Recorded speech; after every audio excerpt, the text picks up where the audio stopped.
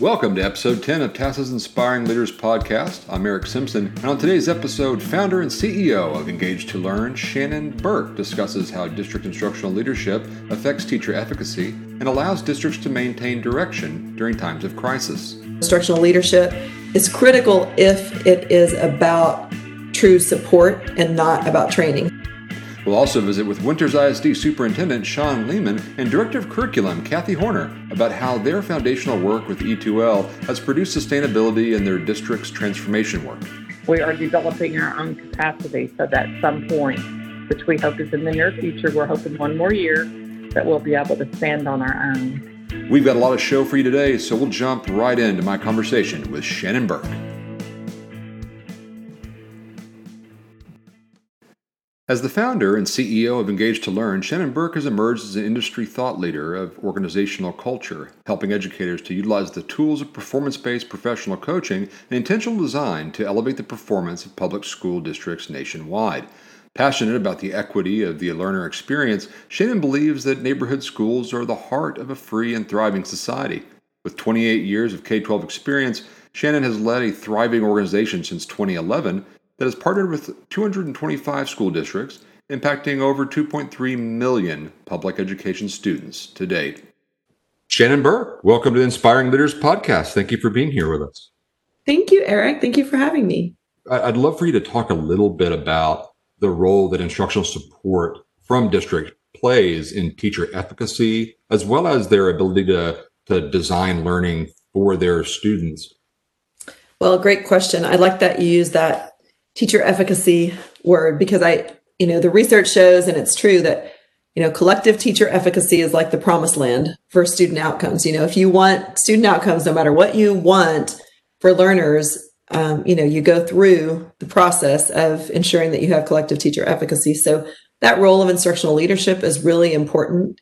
Even before COVID, there was such rapid change happening in the world around us, in the context in education, that even if you're a veteran teacher, you really did still need some support to stay updated. As a general rule, I feel like the one kind of misunderstanding that we have in terms of instructional leadership is we think that the way to do that is through training. And the research is pretty clear that there's about 0% transfer from training to practice. So, it's very clear that that's really not the answer. Yet, everywhere is this constant churn of, training on new initiatives, training on programs, which intuitively does not make sense in terms of creating teacher efficacy just for the fact of it's a one-size-fits-all solution, right? And so knowing that people have different backgrounds and different needs, that can't be the answer. All that to say, the instructional support and instructional leadership is critical if it is about true support and not about training. So, I've actually said this over and over again. I'll say it again here.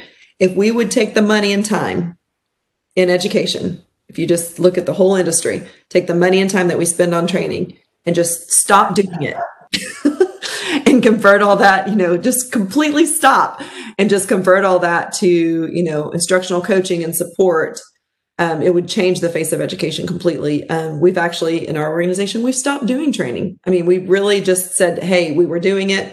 We would never do training without coaching. But then we got to a place where we're like, I don't think we need training. Let's not even do it. Because then we can save districts money and save teachers time. How have you seen leaders need to adapt the ways they support teachers during this pandemic and leading up to the reopening? What we saw, we were supporting 47 schools last year, and I think we have 53 this year, districts, 47 districts last year, and I think 53 districts this year, all in Texas. People felt like we can't add any additional burden to the teachers' plates. So a lot of people were hesitant, to move forward, like with anything, just give them the basic training that they might need to, get on their LMS or whatever it is. And I really like, actually, I was presenting at TASB with Dr. Dan Dukes and Dr. David Young from Abilene last week. Yeah. And Dan said something that I thought was he said, the only effective PD right now is individualized coaching. And then I was talking with Dr. Wirtz from Arlington today, and he was mentioning, he said, he said, I think individualized coaching right now is like therapy about practice. And that's really what we're seeing, we're seeing like that it's a lifeline for people. And that once teachers have that lifeline of personalized coaching, they really appreciated it during this time. The study that you referred to a little bit earlier in our conversation about training being pretty much ineffective. There was that I want to say it was from ASCD around 2009, and it was saying that these one and done trainings had virtually no impact on actual practice from educators.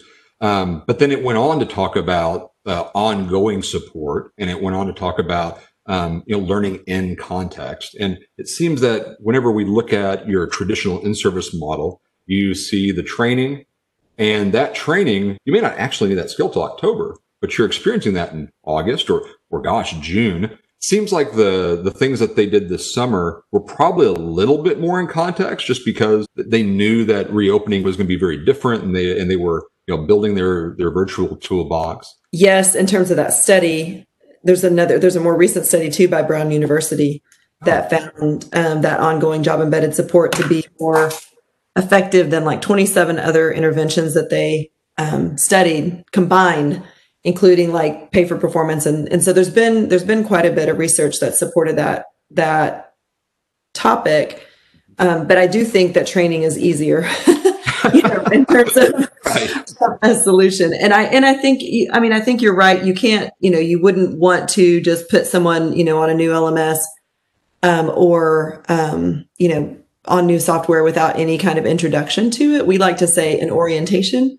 But to spend too much time on it, like you mentioned, it really doesn't make sense because it's out of context. Right. So, even when someone's gotten training, and that we've seen this to be true this fall as well, they've gotten training on their LMS. It's when our coaches go in to coach with them that they start asking the real specific questions about how they can use it, that they're able to help them, figure out, what to do. And like one teacher said recently, she was like, I had all these tools in the toolbox, but I had no idea when to pull out each one, until I had the coaching to support that. Something else that went on this summer was about equity, and thinking about the role of schools in social justice. I'm curious if you feel like instructional support at the district level plays a role in equity for across a district. So the question about equity, I think this is, we looked internally at ourselves this summer as well. And we're really thankful that we have such a diverse team. We've always said that great minds don't think alike, great minds think differently. And so those diverse perspectives has been really valuable to us. So we got our team together and we said, hey, look, we prize diversity. We have belief statements that have been on our website for years that say, we believe in equity, and so what else could we do? And one of the things that we decided to do, and I'm really excited about it, is we took our set of best practice rubrics that we utilize with districts, and we integrated culturally relevant pedagogy into those best practice rubrics. So when you're looking at how do I facilitate small group instruction or differentiation or formative feedback, it actually has, an equity lens built into the way I actually facilitate that, and the questions that I ask, and the practices that I use to group students. So we just integrated it because we know that people, are more likely to utilize it when it's integrated into their everyday practice. In education, we have the most critical opportunity to have an impact on equity that there is. And we define equity, of course, as like equity of the learner experience. Right. So there's, equity of giving everybody a device, right? That's not, that doesn't necessarily mean that they are going to be able to acquire the skills and overcome the gaps just because they have a device. So the idea that they're going to get an experience that's going to allow them to do that. And I absolutely think it's the responsibility of educational leaders to ensure that that's the case. It should not be the case that if I, am not scoring well on the test, I'm now in a remedial class that requires me to do worksheets and drill and kill. And if I'm not, then I get to be in a class where I can use, problem solving skills and collaborate with others and et cetera. That is, to me, is the biggest inequity. And as long as we don't allow certain learners because of test scores to have the experiences, and the great thing is if we give them those experiences, we allow them to get those rich experiences, they actually will do better on the test too. So, they're going to acquire language at a higher rate. If they're collaborating with their peers and freeing it up, freeing up the classroom for that. So I do think it is the role of instructional leaders to support teachers in how to do it, because teachers have a huge burden. There's so much that's on their plates and that they have the responsibility to do. Together, we can realize equity in expectations for success for all learners, as well as the experience that allows them to, acquire the life-ready skills they need. Going back to that kind of idea of how much time it takes for teachers, I feel like districts have really spent a lot of time crafting successful PLCs and supporting them on their campuses. Whenever everyone was kind of scattered during this time, what was the effect of that on these teacher teams and PLCs? And then, what's your advice for leaders who are trying to sustain that teacher true collaboration and learning? It's not just the burden of figuring out how to do remote or hybrid learning or, asynchronous or synchronous, which everyone please stop doing synchronous remote instruction. But anyway, that's another side thing. It doesn't, whole group direct instruction doesn't work in the classroom, and it absolutely doesn't work virtually. So take that burden off your plate.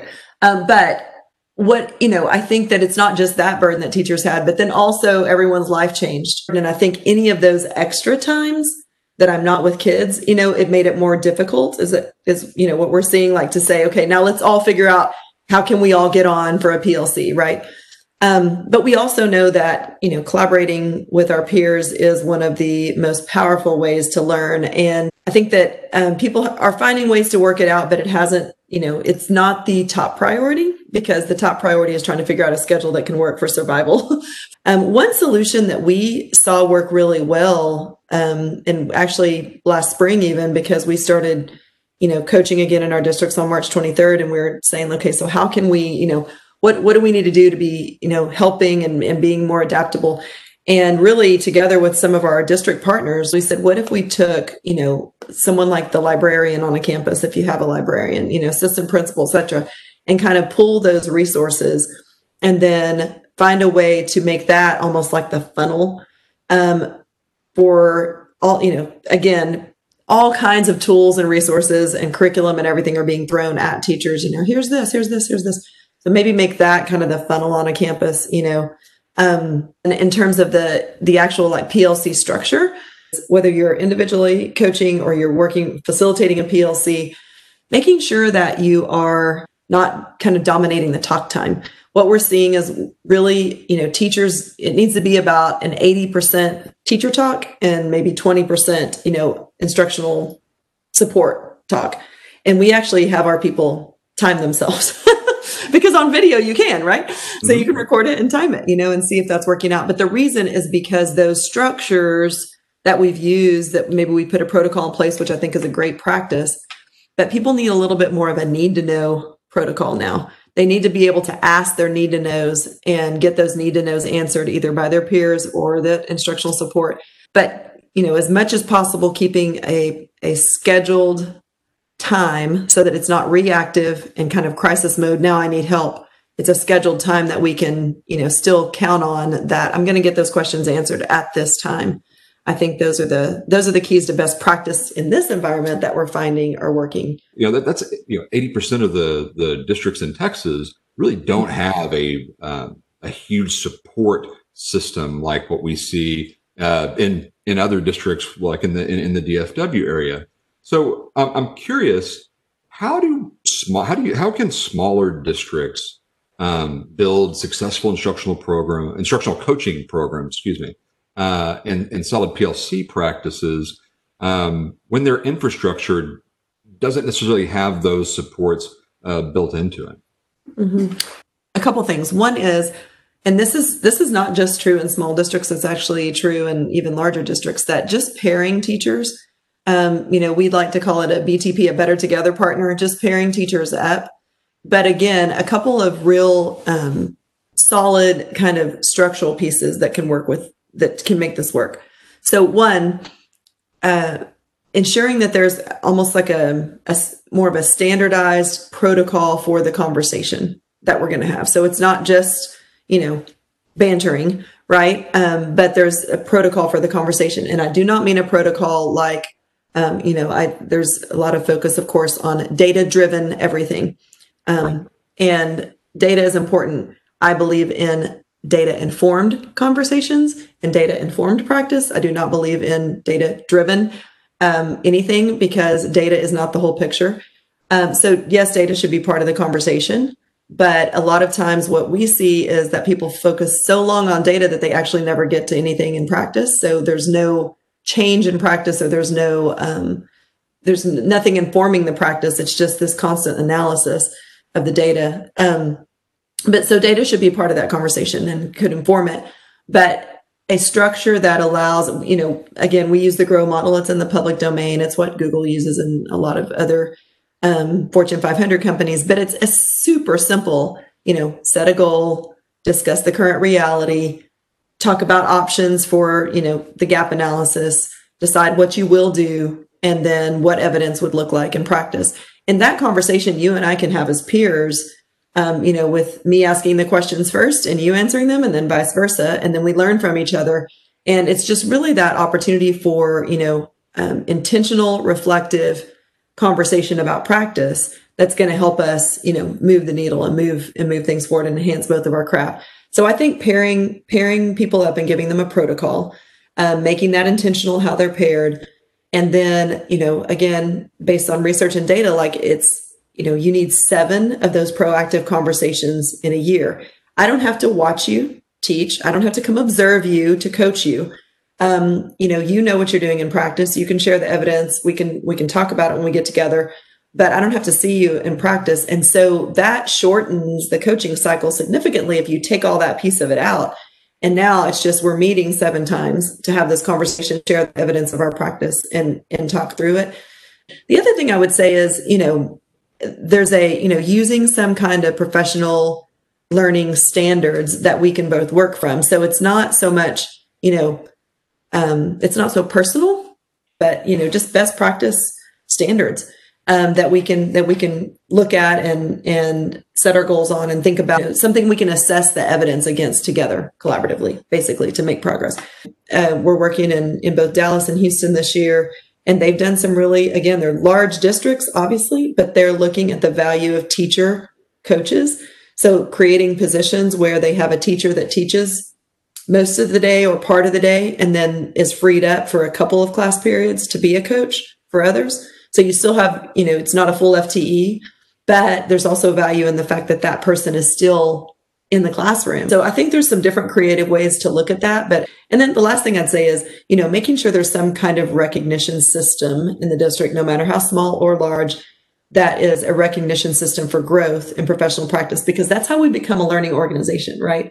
Is rather than, you're evaluated at the end of the year, yes, distinguished across the board, go to the next year, at the end of that year, some kind of recognition system for growth over time helps us all keep growing. And that's how we, make sure that we're continuously on the cutting edge and doing the right thing for learners, even as the context around us changes. You're taking a very similar approach as the Jim Knight coaching approach for instructional coaching, where it's definitely recognizing the power of peer coaching, but it's also really putting the person who's being coached in that driver's seat for goals, for recognizing what they want to work on. It seems like there are kind of starting places within that eSuites work for instructional supports, for coaching, for PLCs. Can you talk to us a little bit about how a tool like that is, kind of works differently in a small district versus a large district? Yeah, so philosophically, you're exactly right. We definitely believe that educators, have really good brains in their head and a lot of creativity, and don't need to be driven, or don't need to be scripted. But we do believe in protocols. So, we do believe that a good protocol is something that helps, guide a conversation. And we actually created eSuite a long time ago now. We started with a share site in 2011. And then it's basically been a place that's just been, it's crowdsourced for most of it. resources that people found valuable. There's units like 36,000, mastery learning units in there. But the thing that we've put in there that's beneficial, I think, is a structure that you can use for that coaching conversation. And then you can gather, a little data from that. And then those data points lead to badges aligned to those best practices. And what we've really tried to do with eSuite is we created something, for our partners to use that we just put all the professional learning pieces in one platform. And so, they do find it very, very useful. One, to just see the clarity of, okay, here's all the research behind the best practices, and here's what these are as behaviors, because we're all about action. What does that look like? So you tell me to differentiate, what does that exactly look like? And so, there's a rubric that has all of the growth indicators that explain that exactly. And then as you're working with, whether it's your peer coach or another coach or however that is, or you can even self-assess in there and basically say like, check, check, check, like I'm doing this, this, this, and this. And you can even create a portfolio. Here's my portfolio of evidence. I think it's really, we're big on professionalizing the profession. And again, that's a philosophical thing, like, teachers are professionals. And so therefore they don't need to be scripted, and they can be empowered to, work on their own practice with some tools that would facilitate that. And that's really what that's done. This year we've said, hey, what if we allowed other districts or other teachers to use eSuite that weren't our current partners? Right. This is the first year it's been kind of a standalone. Yes. Right. This is the first year it's been standalone. Exactly. We do have, a heart for the smaller districts that, they can't afford coaching service from us either, and so it's like, well, what if they had all the tools to be able to do it internally, so that's kind of the other idea of that. So I think, having a place to go, a person to go to, where I can get my needs met and I can feel like in control of something again and, not so overwhelmed, I think is really important right now. Well, Shannon Burke, thank you for being here. Very good. Well, thanks for doing this. I think this podcast is so great for educators across the state, and you always have really insightful questions and things that you're asking that I know are beneficial to people. So, hey, thank you so much. We'd like to thank Engage to Learn for partnering with TASA to bring Shannon Burke to our show. Engage to Learn's newly available collection of instructional leadership resources, eSuite, is an all-in-one solution to help educators close gaps and accelerate learning. Get design tools, curriculum and PLC resources, coaching support, and more to help teachers thrive virtually or in person. Visit engagetolearn.org/eSuite for additional information and a free trial. Winters ISD began working with Engage to Learn during the 17-18 school year to construct the Winters ISD Future Leaders Learning Framework. We put a link in our show notes so you can see the document for yourself. This framework was built using stakeholder input from across the district and community. Like all strategic planning approaches, this is a multi-year effort to align the instructional philosophy of Winters ISD, and 1920 was supposed to be the first year for its full implementation. We'll hear how Winters has anchored their teacher support to this work and how they've used eSuite to build capacity while still being responsive to the multiple curveballs 2020 has flung their way. Sean Lehman, Kathy Horner, thank you for appearing on the Inspiring Leaders podcast. Glad to be here. So, Sean, you're the superintendent. Kathy, you're the director of curriculum, and you were the Winters High School principal. Kathy, is that right? Yes, that is correct.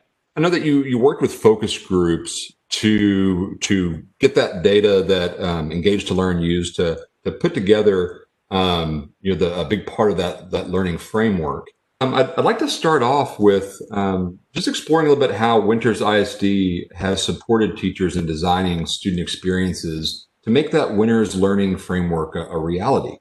But also, how has that support had to adapt in the way that COVID has hit during, I guess, probably the third year of your implementation?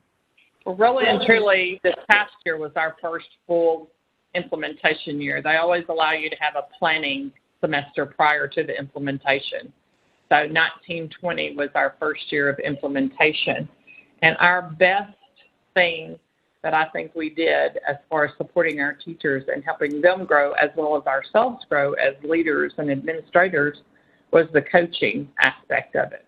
The instructional coaching, we as an administrators, so principals, assistant principals, and lead teachers and went through the Coaches Academy, we shadowed professional coaches so that we learned the right way to do things. We used the eSuite portal as a way to document everything that we were doing.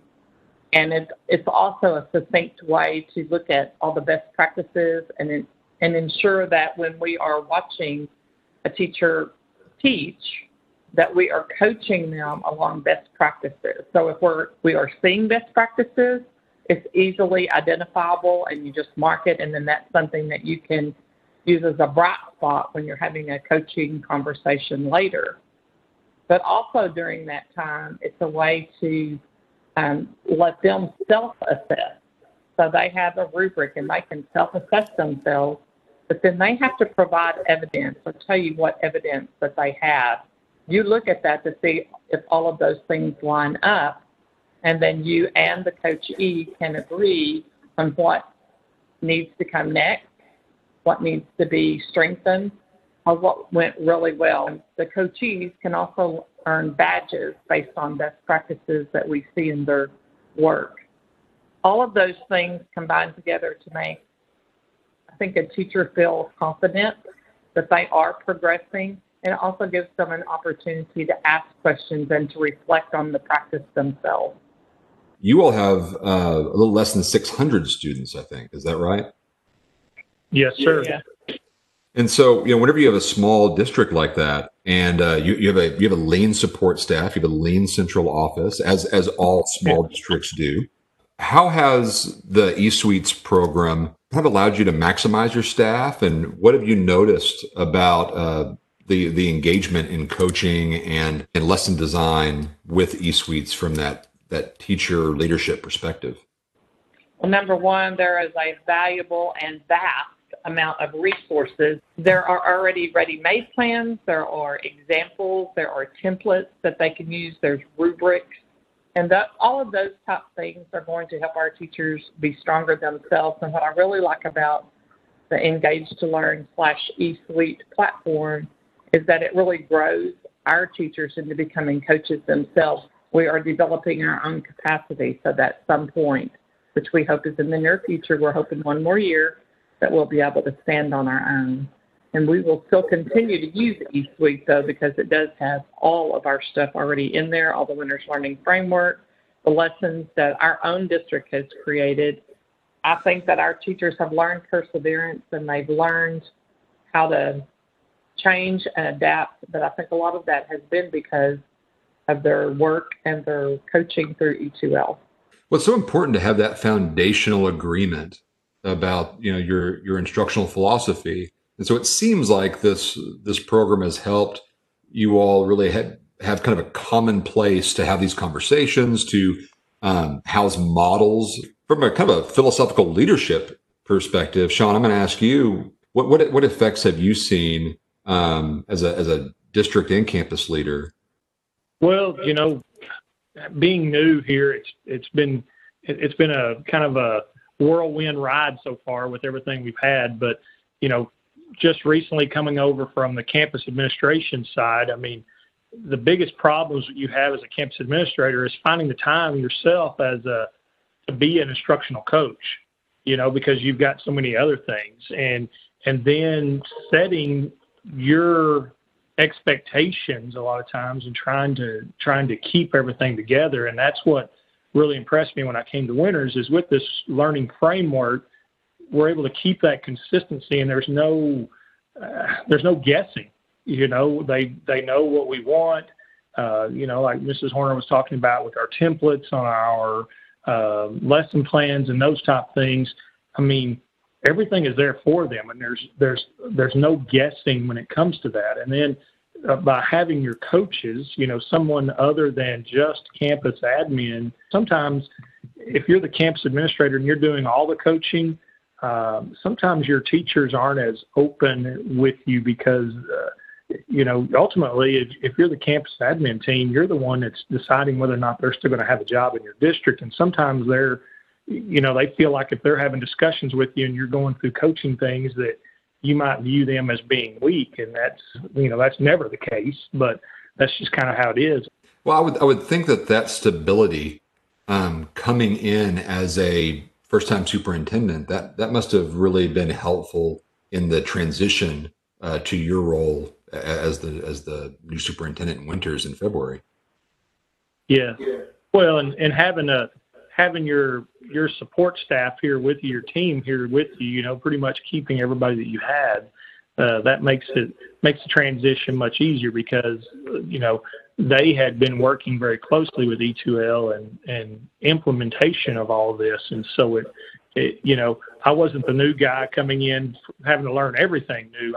I'm the new guy that has these people that can, like you said, being stability and the foundation that can show me exactly what's going on and keep, like you said, keeping that stability with the entire district.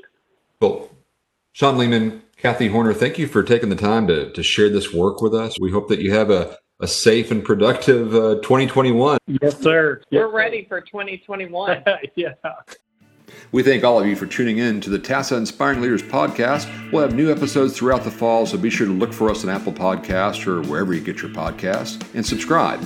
Thanks to Chris Everett, Shannon Burke, and the whole team at Engage to Learn, and a special thank you to Kathy Horner and Sean Lehman from Winters ISD for sharing their experiences with us. Till next time, from all of us at TASA World Headquarters, stay safe and healthy.